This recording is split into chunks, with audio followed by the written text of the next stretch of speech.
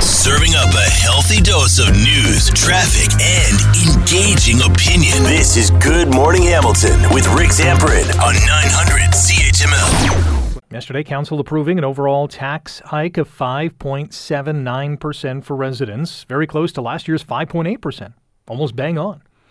For the average homeowner, that's about $286 or so for the year, $24 more a month, give or take, depending on where you live and how your home is assessed.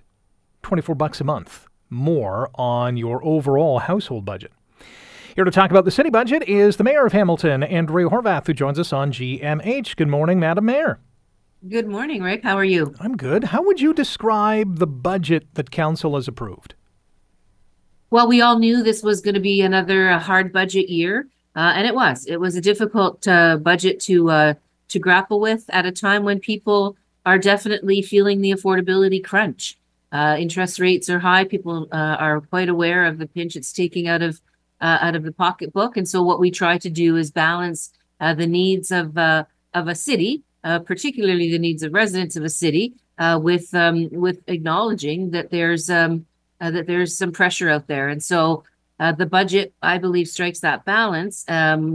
On the city side, about 3.2% is what we ended up at with so that's about where inflation is right now. A couple of collective bargaining sessions, as you know, we've had some wage pressures, and that's the way it works. I mean, people have to be paid for the work they do at the city, but we also had pressure from the provincial government's funding that they changed, and that was another 2.6%.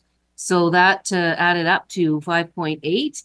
That 2.6 doesn't belong on the property tax base. There's no doubt about it, but it's there, and until there are changes provincially to address that pressure is going to remain. The budget passed on a vote of 10-6. These things used to be unanimous back in the day.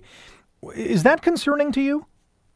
No, and I talked to senior staff about this because that's something that continues to be suggested. But senior staff say they don't recall that it was always the case that the budget would pass unanimously, and they named a couple of names in terms of people that always voted against the budget over the years. But look, there's definitely tension, and I don't think tension is unhealthy. I think tension is important because that's why people have a democratically elected a right in our country, in our city, in our province. Different views around the table are, I think, important and healthy. Having said that, there are a couple of councillors that really pulled up their sleeves to try to shave the budget down further. You may recall, we started at 14.2. I put out the requirements to the staff in terms of what I wanted to see with the tackling of the budget. They followed up, and we got to a number almost 8. And since that time, we are now down to 5.8, of course, 2.6 of which are provincially mandated pressures that we can't do anything about. So at a 3.2, I don't think it's all that bad. But do I know that it's going to impact people? Absolutely. It's just a very frustrating time. About half of that municipal side is housing and homelessness. And we know that people want to see us continue to address housing and homelessness. I would say that that's not our responsibility. That's provincial and federal. But we can't simply walk away and pretend that we don't have a crisis in our community, because we do. Talking about Hamilton's 2024 budget, which was approved yesterday. It comes with an overall tax impact of 5.79% for local residents. And we're in discussion with Hamilton Mayor Andrea Horwath on Good Morning Hamilton on 900 CHML. Of that 3.2%, if we were to lop off a percentage point or whatever the case is, how would that impact city services? Would there be a dramatic impact? Well, one of the things that people are quite frustrated with, for example, we hear it all the time, is the state of our roads.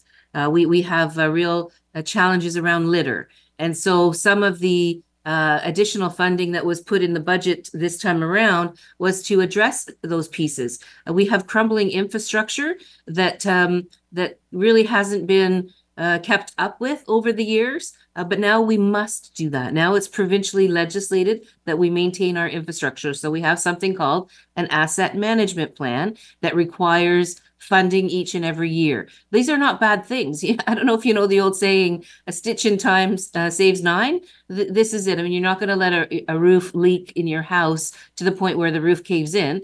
You have to repair those things to increase their longevity. And those are some of the investments we're making.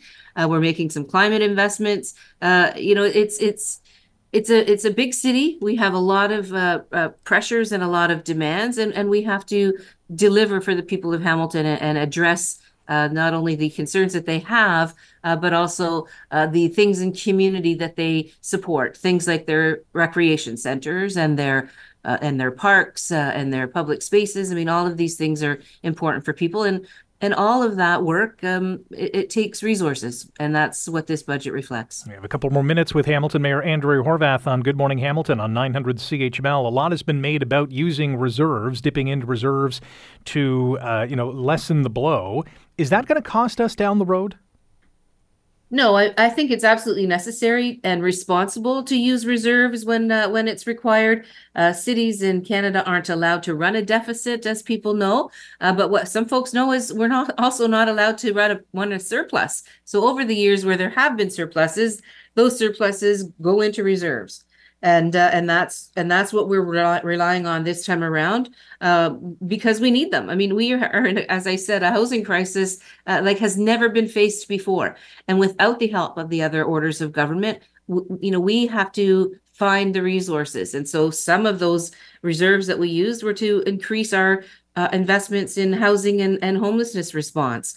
But the point is that if you're going to draw down those reserves, you have to do it in a responsible way. And that's what we're doing. Not only do we have a clear kind of a path in terms of the drawdown, but also in terms of the replenishing.